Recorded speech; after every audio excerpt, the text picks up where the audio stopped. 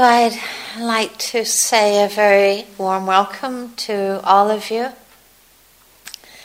Many of you we know, but and it's probably obvious, I don't need to introduce us.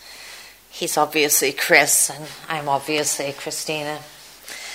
Also, really to applaud all of you who've travelled here today. I don't quite know what kind of awards we can give for perseverance and dedication, but you surely deserve them. Okay, so this weekend we have a particular theme and a particular orientation. But before I begin to talk about that, I would just like to say a few words around arriving. I know many of you have probably had a long day, but there is something always about arriving on a retreat which requires a certain kind of reorientation of heart and mind and attention. That many of you will have stepped out of busy lives, work, relationships, and you land. And suddenly you land in this silent and quite dedicated space. And I think it requires quite a sort of intentional shift inwardly to really have that landing be something quite conscious. That sense for this brief period of time that we have here together, to make this a very intentional time. You know, we have so many supports here at Gaia House that I really appreciate, just the contemplative space, the coordinators, the silence. But none of this in itself really makes a retreat. And I think what really makes a retreat is an inner dedication. An inner dedication to being here as wholeheartedly as we can be.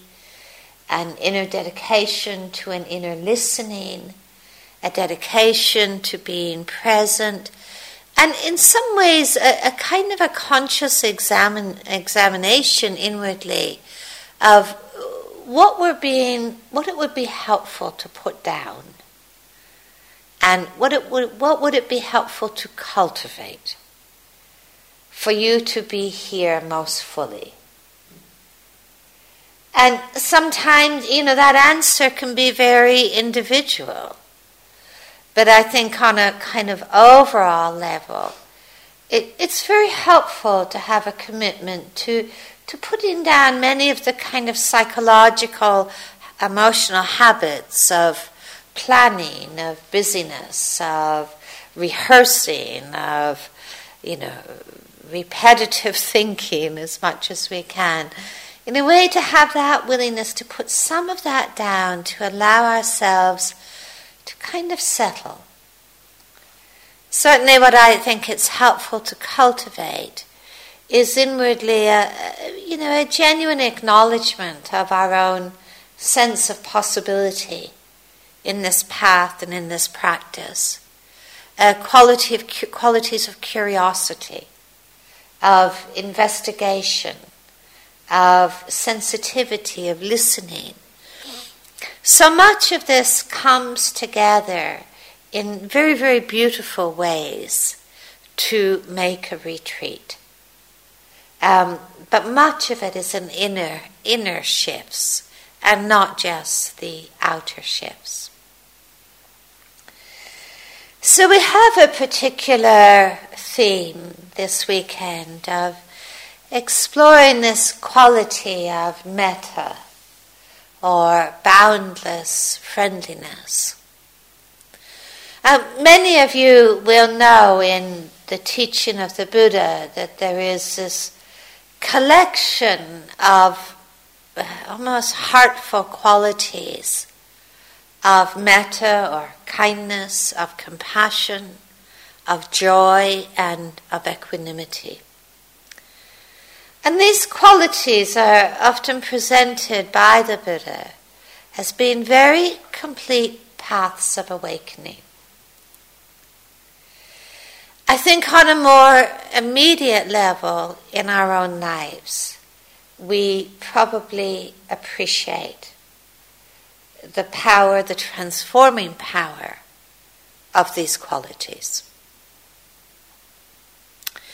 I don't think there is such a thing as too much kindness, or too much compassion, or too much joy, or too much equanimity. But I think for many people in their lives, they can feel that there is not quite enough.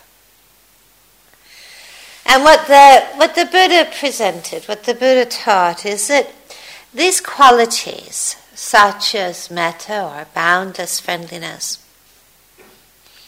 these are not qualities reserved for a select few, but these are pathways, they are cultivations, they are practices, they are qualities that we learn to bring into being. So I want to start just a little bit by reflecting on this word metta. It is a word from the Pali, the language in which the earliest discourses were recorded. And it finds its root in the verb to befriend. To befriend. So it's describing a relational way of being in this life. What it means to befriend those around us.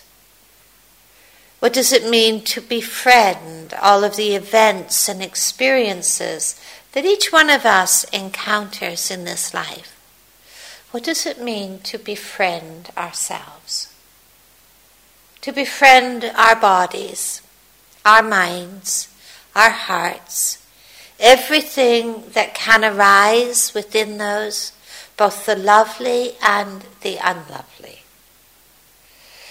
So we're talking about a very present moment focus, a very present moment way of relating, of acting in relationship. What the Buddha encouraged is that when this quality, this capacity for befriending is cultivated and brought into being, that it can indeed deepen in a way that it becomes an unshakable and an immeasurable kindness and friendliness. Many of you who've had some reading or some experience in exploring some of these qualities will often have heard the word metta as translated as loving kindness. I mean, personally, I don't have any argument with this phrase, but I do have a sense that for some people this is asking, it can feel a bit difficult. Love in our culture carries a lot of baggage. It's a word that carries a lot of baggage. And we could imagine many situations in our lives, I'm sure, very difficult people, very difficult experiences, where to be asked to love them probably would sound a little bit much. But the possibility of befriending, of standing near to, this may indeed be possible. So let's look at this attitudinal relationship, this domain and the practice of metta, particularly as an insight practice. So it begins with metta begins with establishing a quality of mindfulness. As the Buddha puts it in the Metta Sutta, to resolve upon this mindfulness. So he's using metta as a kind of mindfulness. To resolve upon this mindfulness during all one's waking hours, may one remain mindful of this heart and this way of living that is best in this world.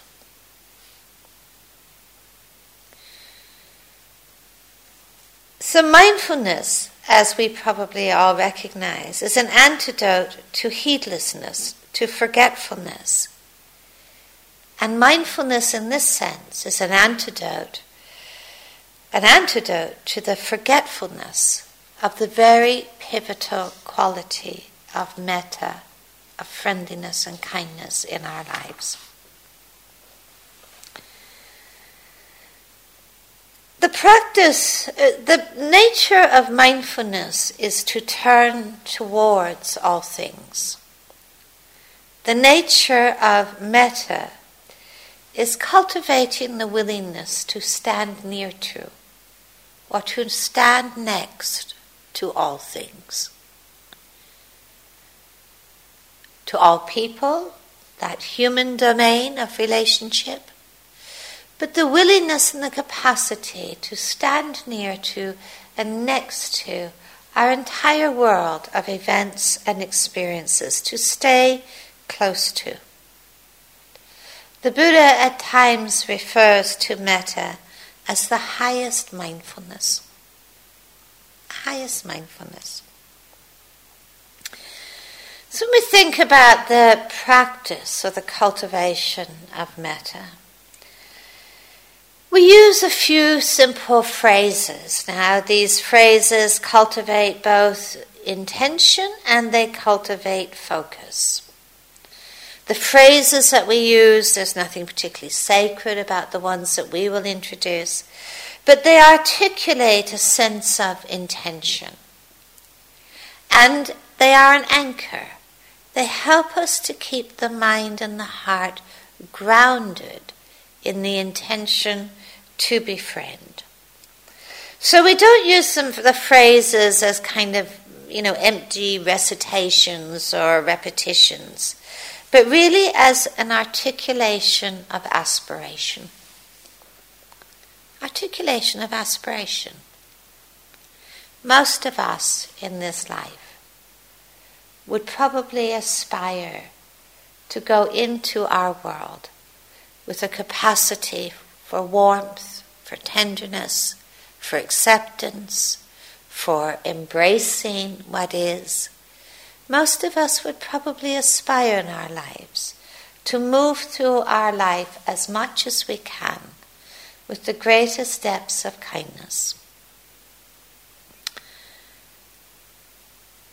We know we at times forget.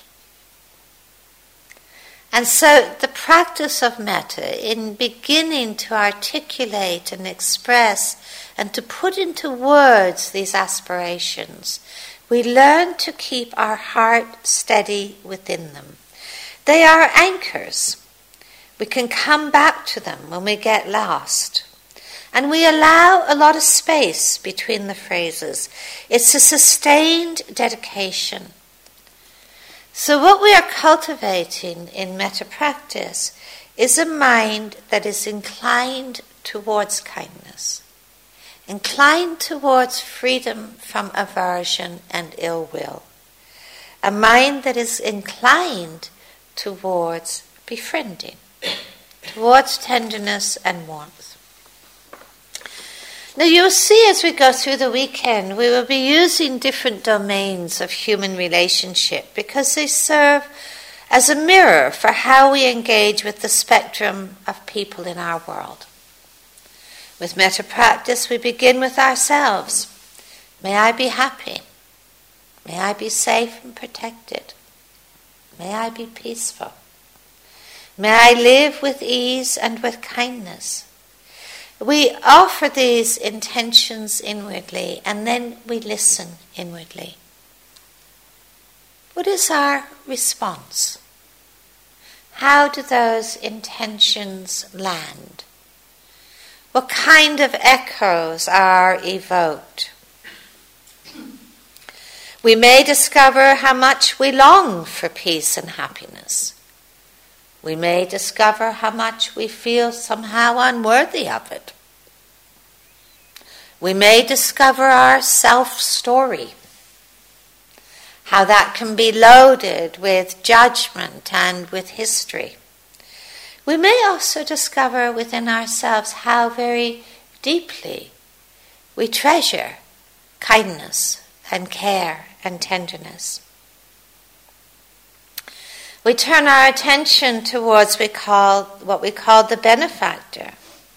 Sometimes another person, sometimes appreciating our own capacity for generosity, for selflessness. We turn our attention to someone we call a good friend, reflecting upon the nature of friendship, the trust, the acceptance, the empathy, the affection. We might reflect on how we can be a good friend to ourselves and what it is that actually gets in the way. But we also turn our attention to the people we feel more indifferent towards and the people that we struggle with. Sometimes the difficult person in metta practice is even ourselves. The way we struggle with ourselves, how much we can be conflicted inwardly. We discover actually the heart of metta as an insight practice that is primarily concerned with understanding and uprooting aversion and ill will. This is how the Buddha talked about metta. What is it for? It's learning to understand and uproot the tendencies of ill will, of aversion, of fear, of anxiety. We're learning to stand close to aversion. In looking at his own mind and looking at the world around him, the Buddha really recognized that there is no greater force for division, for conflict, for alienation than aversion. The toxicity of ill will that can distort our relationship to ourselves, that can distort many of the relationships in our lives, that creates separation between communities, in societies, in families. And looking at the suffering that is created by ill will, the Buddha offered this solution, this pathway, a possibility, that actually ill will can be transformed. It can be understood. It can be calmed. And even ill will can be befriended. Even ill will can be held in the light of metta.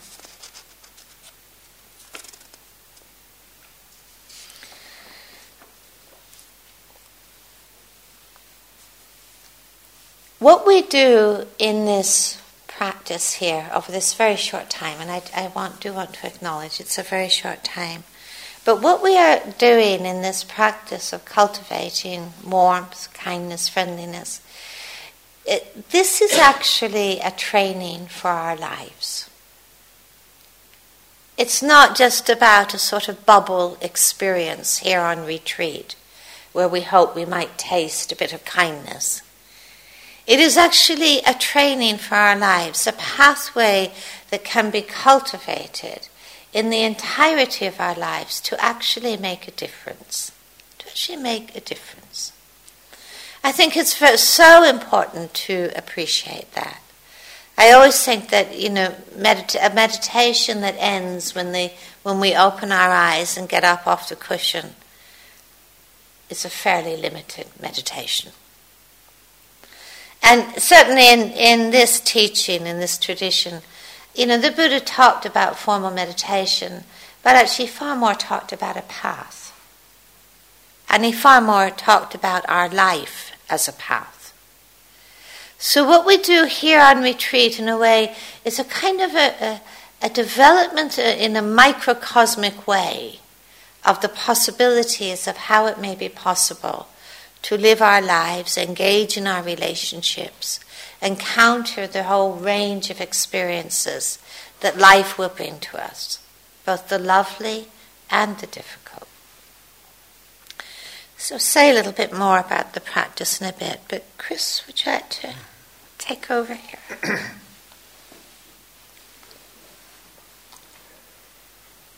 I'd also like to welcome you very warmly to this retreat.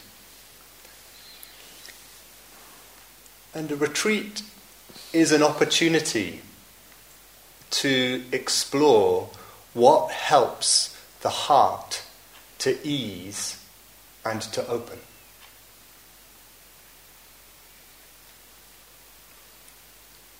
And would really invite you to make that an exploration in a very experiential way this weekend. What helps your heart to ease and to open?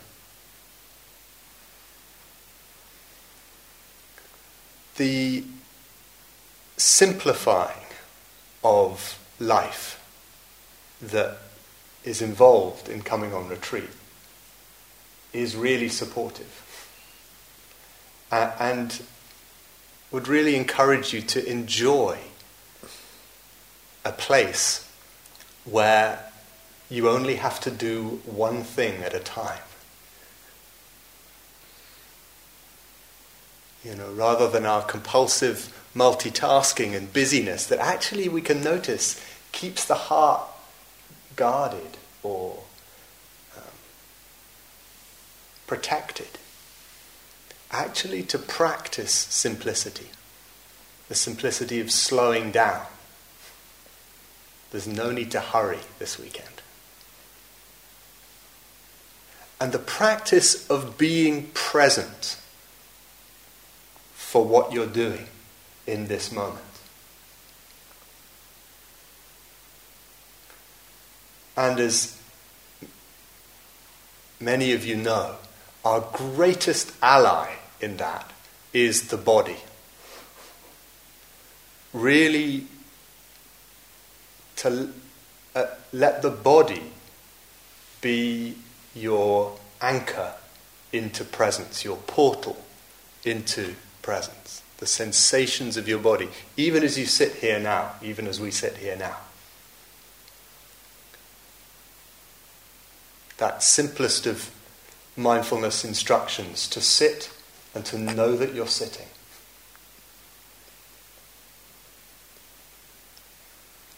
This embodied presence is the meditator's craft.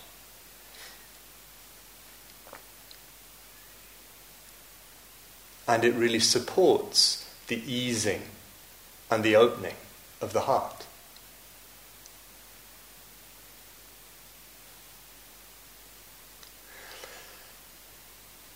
And an aspect of this simplicity and this presence here is also the silence. And how precious it is, how precious the silence here is. And really encourage you to experience it as a resource and a support and a friendly silence that is actually filled with all the goodwill, not only the goodwill that we are practicing when we're doing metta practice, but the accumulated goodwill of practice over many years in this place. And all the other people who are at Gaia House at the moment practicing. So really, in a very experiential way, just to have a sense of the silence as a sort of ocean of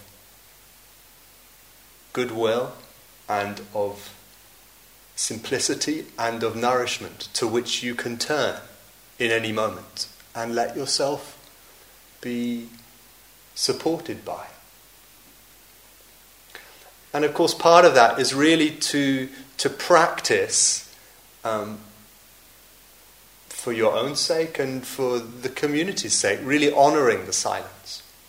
So an encouragement that in fact a request, that you keep the mobile phone turned off this weekend.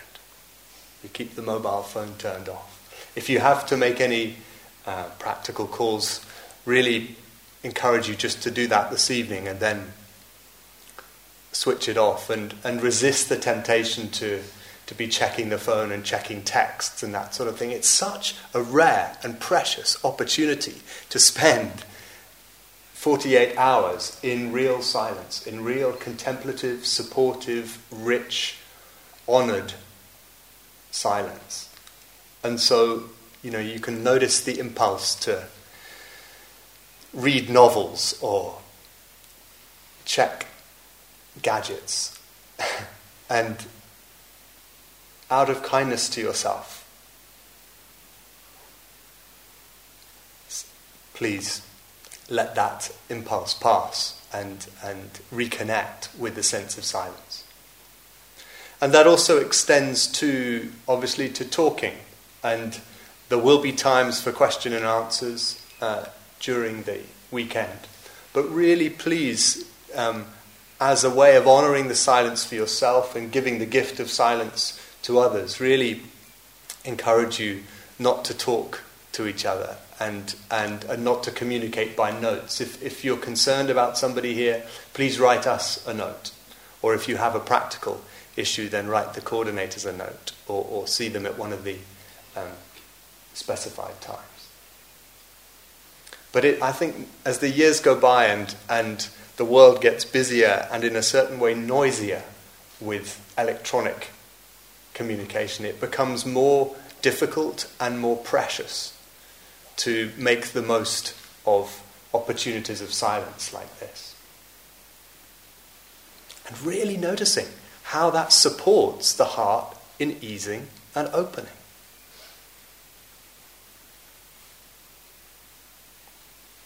How it enables a deeper sense of community. A community that somehow arises from a shared silence and a shared intention to ease and to open in that silence.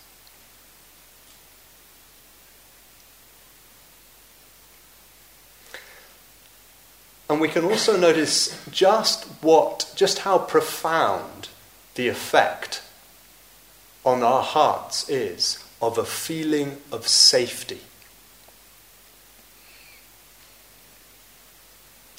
And if this is your first time at Gaia House, I especially want to reassure you, this is a safe and a good place. This is a safe and a good place. And if, like me, you've had a bit of a triathlon journey to get here and feel the agitation of that still, just really to, if you like, settle into your seat here and let your nervous system know that it's arrived in a safe and good place.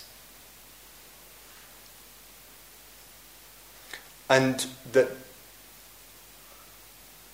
that practice of safety is also the practice of ethics. The practice of living in a way that honours the safety of our own body and heart and the bodies and hearts of the other people here and all the other living beings who live here. And so as the Buddha really in a certain way, he was an ethical revolutionary in that he placed ethics right at the foundation of this path of easing and opening and knowing the heart. And so crisply and succinctly identified the 5 precepts that throughout the centuries and millennia since the Buddha's time have been the way in which people have created safe spaces for doing this practice. And so at the start of every retreat at Gaia House, there's an invitation just to reflect on these and each of us to commit to practicing them as a way of supporting this easing and this opening. And so the first precept, which is an invitation to abstain from taking life or harming. And really to be as scrupulous as we can about that. There are many other living beings as well as humans who share this space. And just an invitation just to practice this attitude of goodwill, this attitude of metta that reaches its widest circle in wishing all beings well. Just to practice that as we go about the house and the grounds. And to notice how that's also expressed in not taking what is not freely offered. So the second precept, which is about how we respect the boundaries, how we respect other people's boundaries and the boundaries of other living beings. And really at Gaia House, there is so much that is offered. This place runs on a tide of generosity. And we're invited when we come to Gaia House to participate in that tide of generosity. And so you've kindly signed up for doing jobs and ringing bells. And it's a real theme of the weekend, generosity. Because to do this practice for ourselves and for others is a generosity practice. But really just to be scrupulous about those boundaries between what is offered and what's not offered. And be really careful about that as a support to us all feeling safe.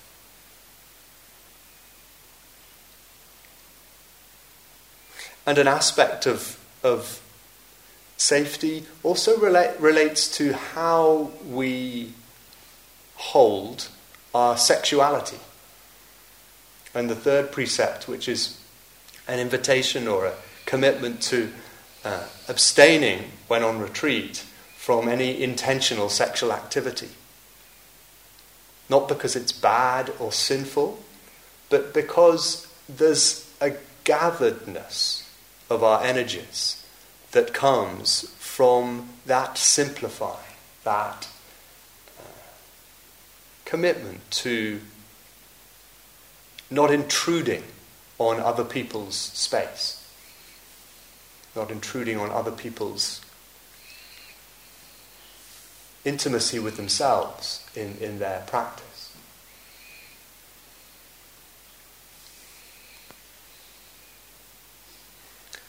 And the fourth precept, which is about speech and the intention to refrain from harmful or dishonest or harsh speech. And of course, for most of the weekend we're going to be in silence. And part of honouring the precept is honouring the silence.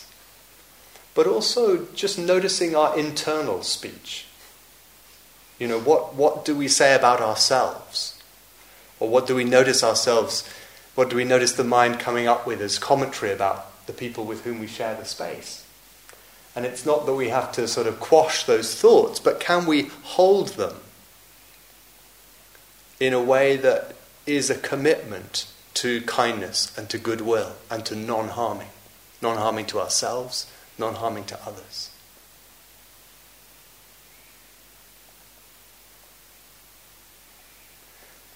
And the final precept is about intoxication. And yes, at a very physical level, that refers to alcohol and recreational drugs, and there's a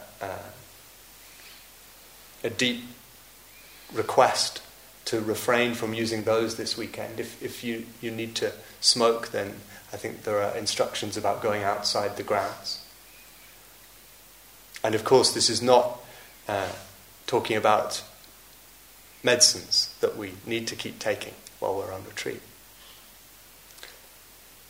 But beyond the physical level, there's also that sense of, what else do I get intoxicated with? What else do I get intoxicated with? The thoughts and the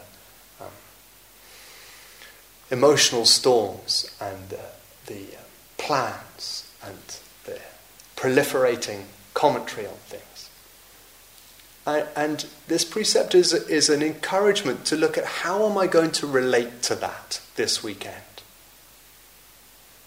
Can I, instead of choosing intoxication that carries me away, can I choose to practice a simplicity that enables me to be here? That enables me to step off the thought buses that are so compellingly wanting to take me for a ride and carry me away, and come back to the sense of the body sitting here. Come back to these intentions for kindness and goodwill. And really to commit to these precepts not as commandments that we're being required to keep, but as in the service of this easing and this opening of the heart. And really to let ourselves rest and bask in the sense of safety, what the Buddha called the bliss of blamelessness that comes as we practice ethics, that comes as we practice non-harming.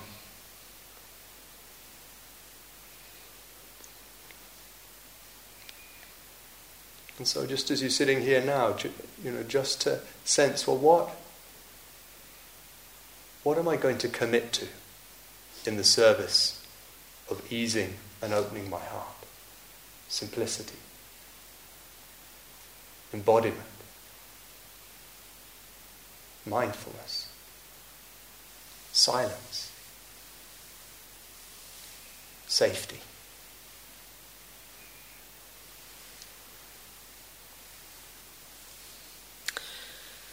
Okay, so we will end the evening with a short sitting period, but you might just want to take a couple of minutes just to stand up and stretch your body.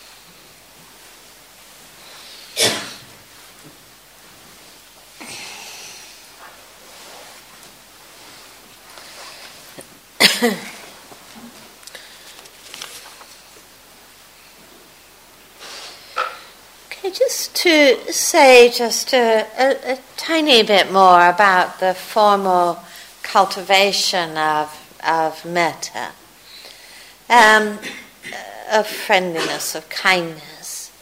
As I mentioned, a lot of this practice rests upon using a few simple phrases. But very important to remember that these phrases are simply ways of putting intentions into words. Now, they're not meant to produce any particular kind of feeling or emotion. I think this is very, very important to emphasize. Sometimes people have the perception that if they practice metta, suddenly they should feel this kind of emerging and arising, juicy warmth and kindness. There's all kinds of things that arise in our experience when we do metta or when we do any other form of practice. Sometimes it's lovely. Sometimes difficult feelings arise. Sometimes it's far more neutral. It doesn't matter. it actually doesn't matter. Because we're actually learning to take our seat in the midst of all experience with an attitude of befriending and with a cultivation of the intention to befriend. Now I want to be sort of really as clear as I can be in this. So we use a few simple phrases, but of course your attention, you will become forgetful. Probably many moments. You might start, may I be peaceful, and then you'll be off somewhere, or your knee will be hurting, or you'll be thinking about when do I get out of here, or there's all kinds of thoughts that arise. It really doesn't matter. We just learn to gently come back. Or, if our attention is drawn, for example, say you're saying, may I be peaceful, and suddenly your knee is hurting. Well, there would be something very artificial about metta practice if we felt like we had to hold on to this phrase, may I be peaceful, and ignore this hurting knee. So what would happen in that moment, your attention is drawn to a part of your body that feels uncomfortable. May I be peaceful in the midst of this? Or may I be peaceful with this?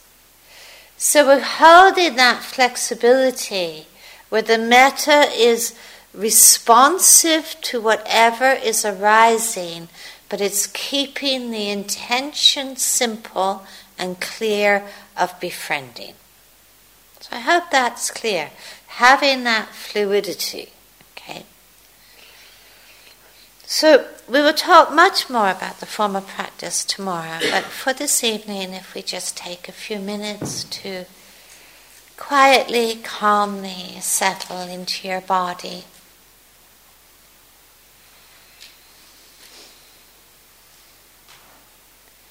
And into the quietude.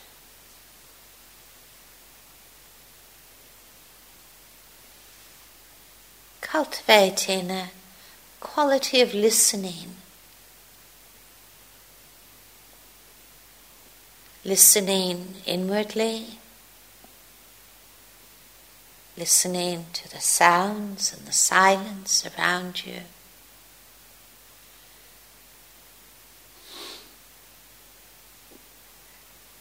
Allowing yourself just to settle.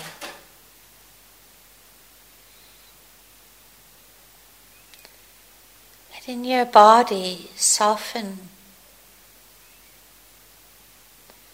Be as easeful as you can be.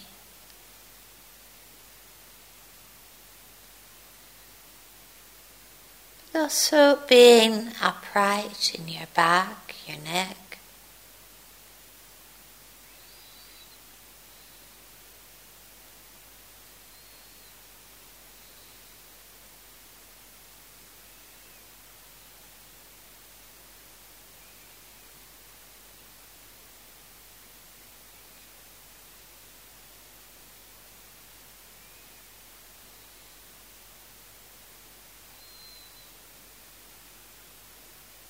And including in that awareness, mindfulness of all of those around you, the people you know, those you don't know.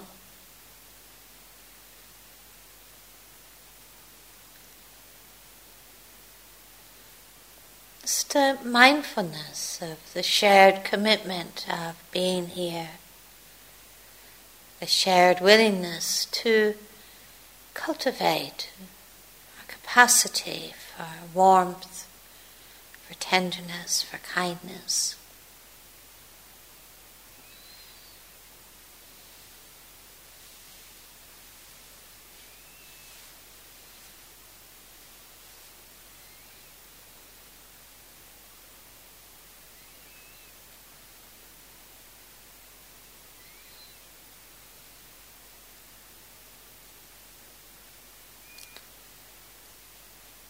And also turning that same quality of appreciation inwardly to yourself. sense of appreciating your own sincerity and aspirations, your willingness.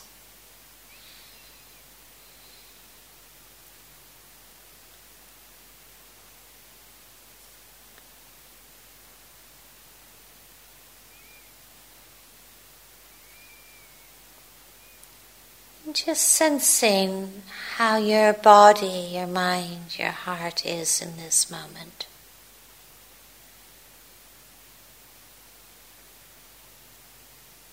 Aware within your body places that feel tight or contracted. Aware of the places in your body that feel well, feel easeful.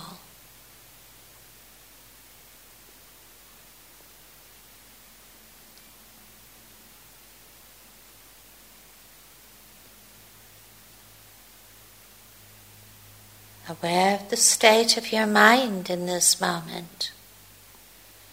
Whether your mind, your heart feels easeful or contracted, tired or bright.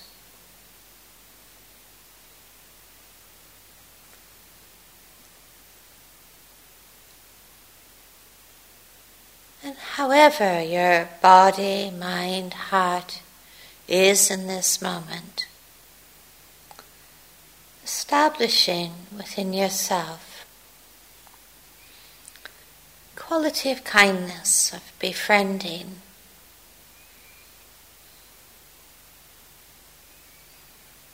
touching your body, your mind, your heart with an attention of kindness, of care.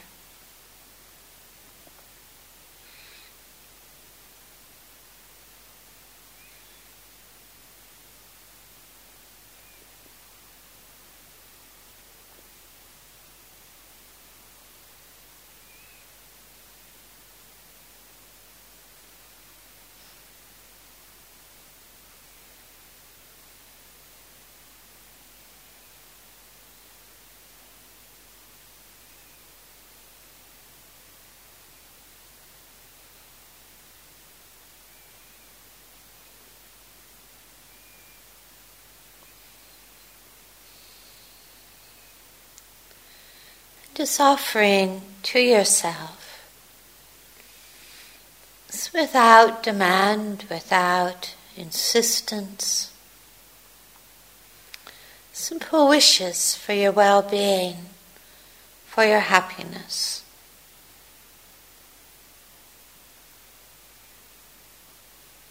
May I be safe and protected.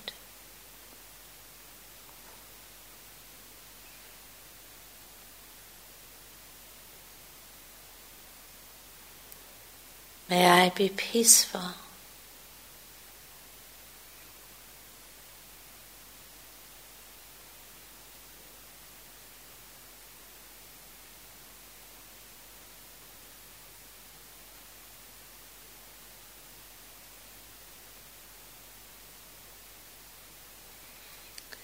May I live with ease and with kindness.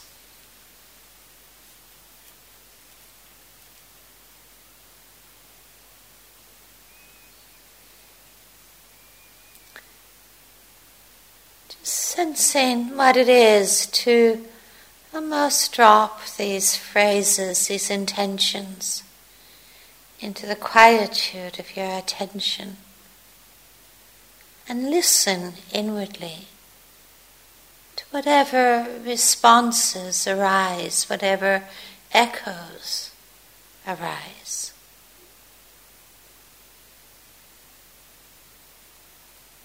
May I be safe and protected.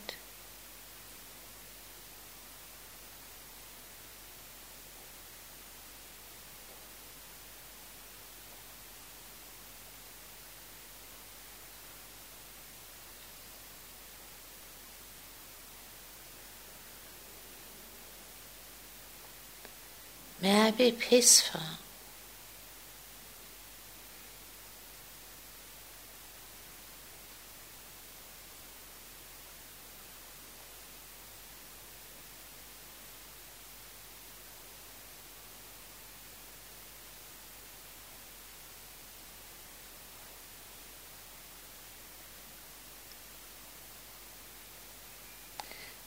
I live with ease and with kindness.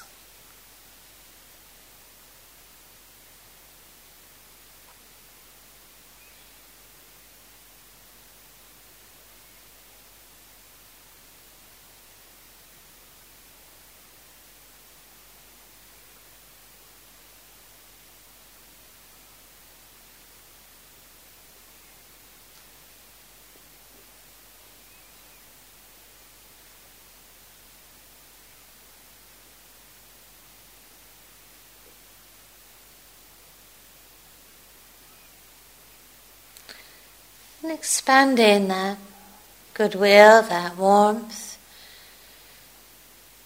to everyone around you in this room, including yourself.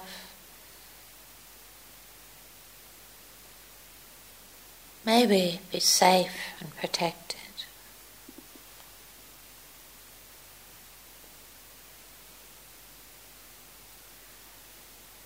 May we be peaceful.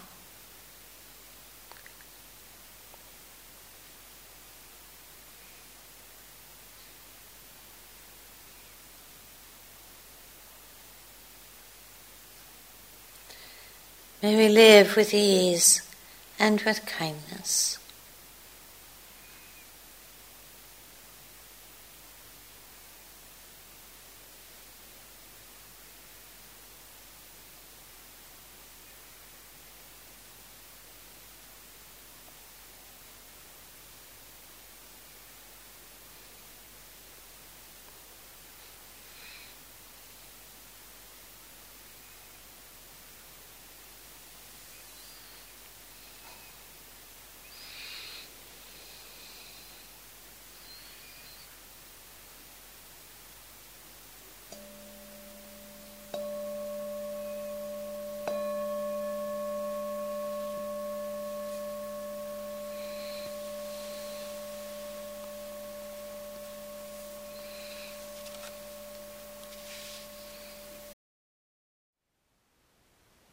Thank you for listening.